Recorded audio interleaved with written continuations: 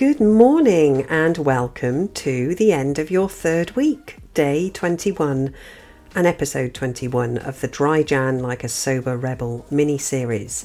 I'm Louisa Evans and I'm a cognitive behavioural hypnotherapist. And this series has been designed to accompany you along the way, to give you food for thought. It isn't a handbook as to how to do sobriety, and there is no one size fits all when it comes to going sober or your mental health. We're all so vastly different and our stories are so vastly different. So just take from this series what works for you. If you like some of the ideas, you could incorporate them, or you don't need to do any of them if you don't want to. This is all about finding what works for you. So I've been asked to talk about the subject of values. I was having a conversation with somebody when I was planning this series, and they asked me about values because they'd heard the term, and they said, well, why do you need to do that? I just don't get it. I think we can all get overwhelmed with all these different things we could do and feel we've got to do them all. And that's why I say with this series, don't try and do everything. I'm not saying all of these things so that you have to incorporate them, certainly not in the first month. But have a think about them. Maybe consider them a bit later on. Spending some time getting to understand and know your values is a really good idea. And there is a reason behind that, as always. We all inherently live our lives based around a set of values, whether you realise it or not. And knowing and understanding our values has a number of benefits, because your values will be different to mine. And they may even change over the course of your life as your priorities change, as you have children or as you move jobs. So in therapy, we're always curious and always seeking to understand ourselves better. The better we can understand ourselves, the more effectively we can make decisions or choose who we're interacting with or decide how to interact with them. We're also looking to boost your self-efficacy, as I talk about regularly, and your confidence in a number of ways, as most anxiety is based around the belief that something bad is going to happen and you won't be able to cope. So it's like a seesaw that's unbalanced, and we need to rebalance it by reducing the belief that the bad thing is going to happen and by increasing your confidence in your ability to cope if it did. So let's look at what, in general, values are. Values are things that you believe are important to you in the way that you live and how you work.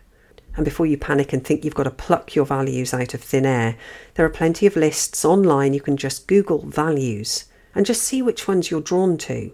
But your values should determine your priorities, and deep down they're probably the measures you will use with yourself to tell if your life is turning out the way you want it to. And the benefit is when the things that you do and the way that you behave are in line with your values, life is usually good. You feel satisfied and content. But when life or things that you're doing doesn't align with your personal values, and that's when things feel a bit off or wrong, and you can't put your finger on it, but it can be a source of unhappiness. So making a conscious effort to do this exercise is really important. A good way to start looking at your values before you get that list on Google is to look at what's important to you. So if you looked back on your life, can you identify times when you felt really good and really confident that you were making good choices? And it could be in your career or in your personal life. Have a think about what you were doing, who you were with, what sort of people were you surrounded by, and what were the factors that contributed to you feeling so happy in that moment. You can identify times as well when you were most proud or fulfilled or satisfied. You can use both personal or work examples. Connecting with your values has just got so many benefits. It boosts your decision-making and problem-solving skills. It reduces stress, and it can inspire better habits. It even increases willpower when faced with more challenging tasks, and it can help you become more assertive with your own boundaries, which is something I know a lot of people struggle with. It's something I struggled with. So I personally do the exercise of identifying your values with people quite early on in therapy where relevant, because it provides an excellent framework for someone to see where they are currently and what areas could need improvement. Because when you aren't living in line with even just one of your values, that's where you can feel discord or out of sorts. And in contrast, when you're in line with your values, you feel more on track.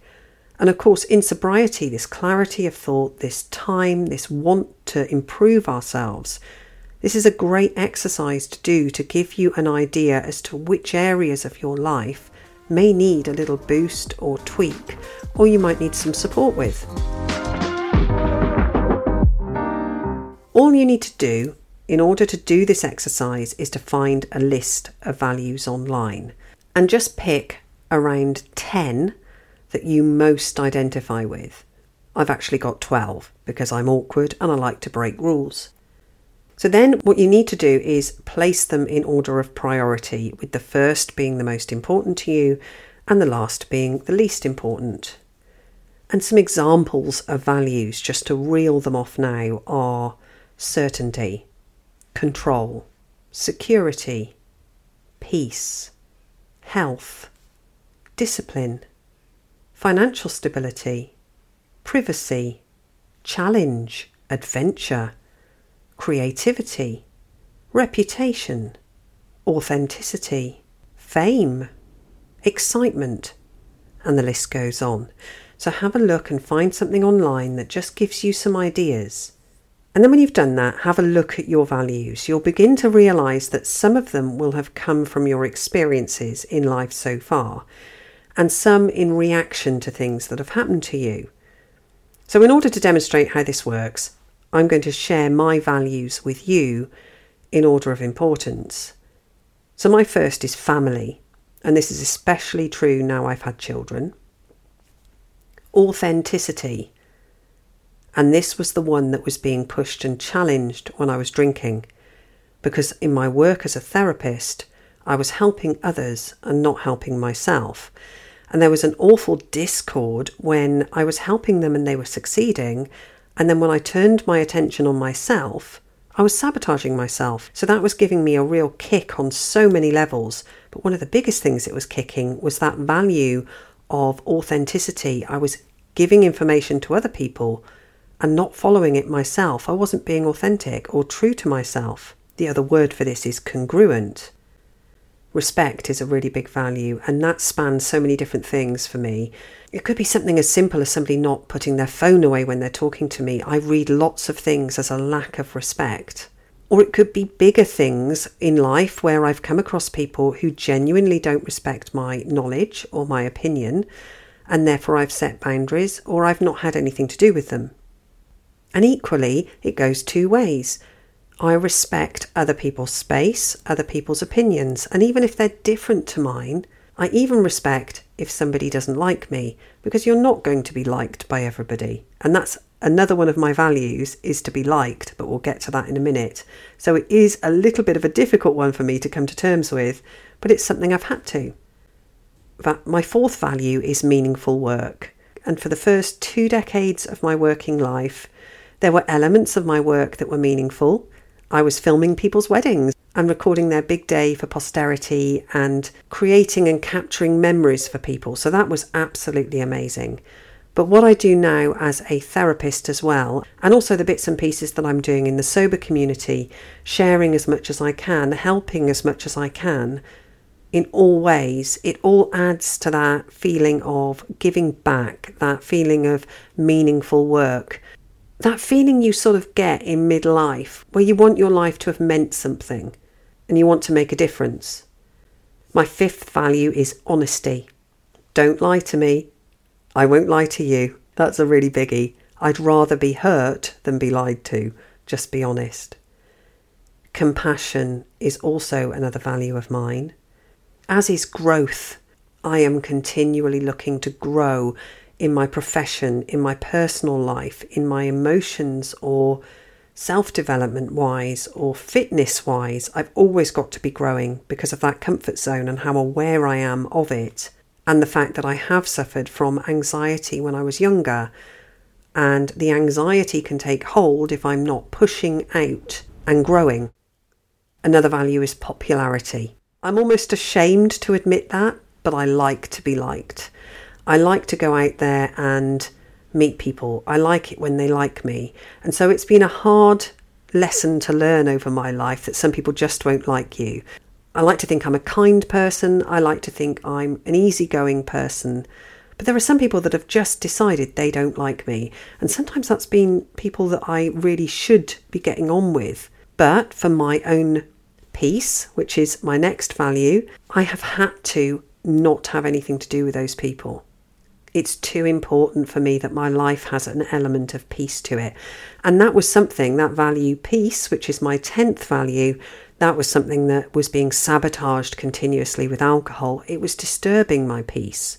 And sobriety has returned that peace. There are no arguments. There are no misunderstandings. I've set boundaries around anyone that I need to protect my peace. My 11th is independence. And the last one is variety. I love variety. I don't want every day to look the same. I like the opportunity, especially with being self-employed, of every day looking different. So you can see how I've understood my values in this process. I've worked my life around them. I've understood where life could encroach on those values, like my need to be liked. I've understood which values need more nurturing. And the next thing that you need to do in this exercise is go through each one of those values that you've found. Have 10, have 12, have 8. It doesn't matter. It's just a great idea to do the exercise. But then score yourself out of 10 as to how you feel your life is performing in that area. So with authenticity, I would have scored incredibly low when I was a drinker, as with peace, as with variety. I mean, I had an appalling lack of variety in my life as a drinker. It was just every day was Groundhog Day. So actually doing that list of values as a drinker was a great way for me to go, okay, look, I'm not in line with what is going to make me happy here. And what I value and what you value will be totally different.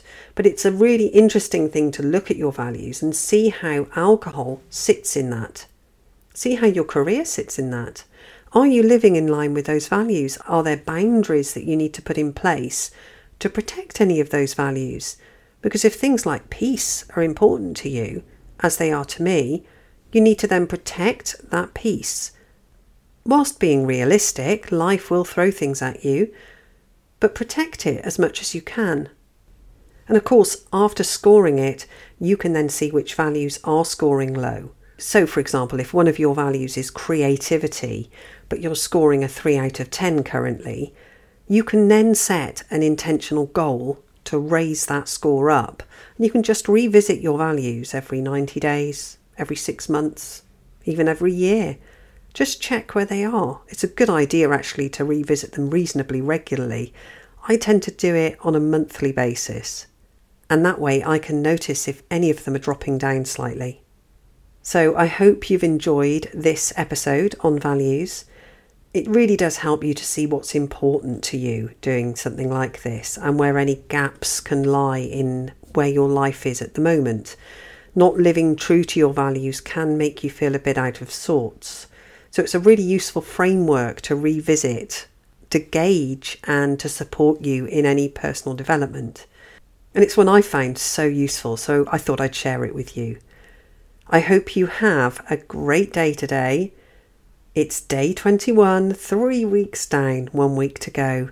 And then you'll have clocked up a month sober, which is a really big achievement. It's a really good break to your system if this is just a sober break.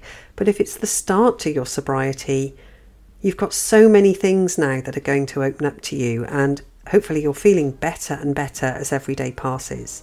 As always, if you're struggling with anything or if you feel you need further support, please do reach out and talk to somebody. Any of the information or advice contained in any of this series is purely just one opinion. Please do take what works for you and ignore what doesn't.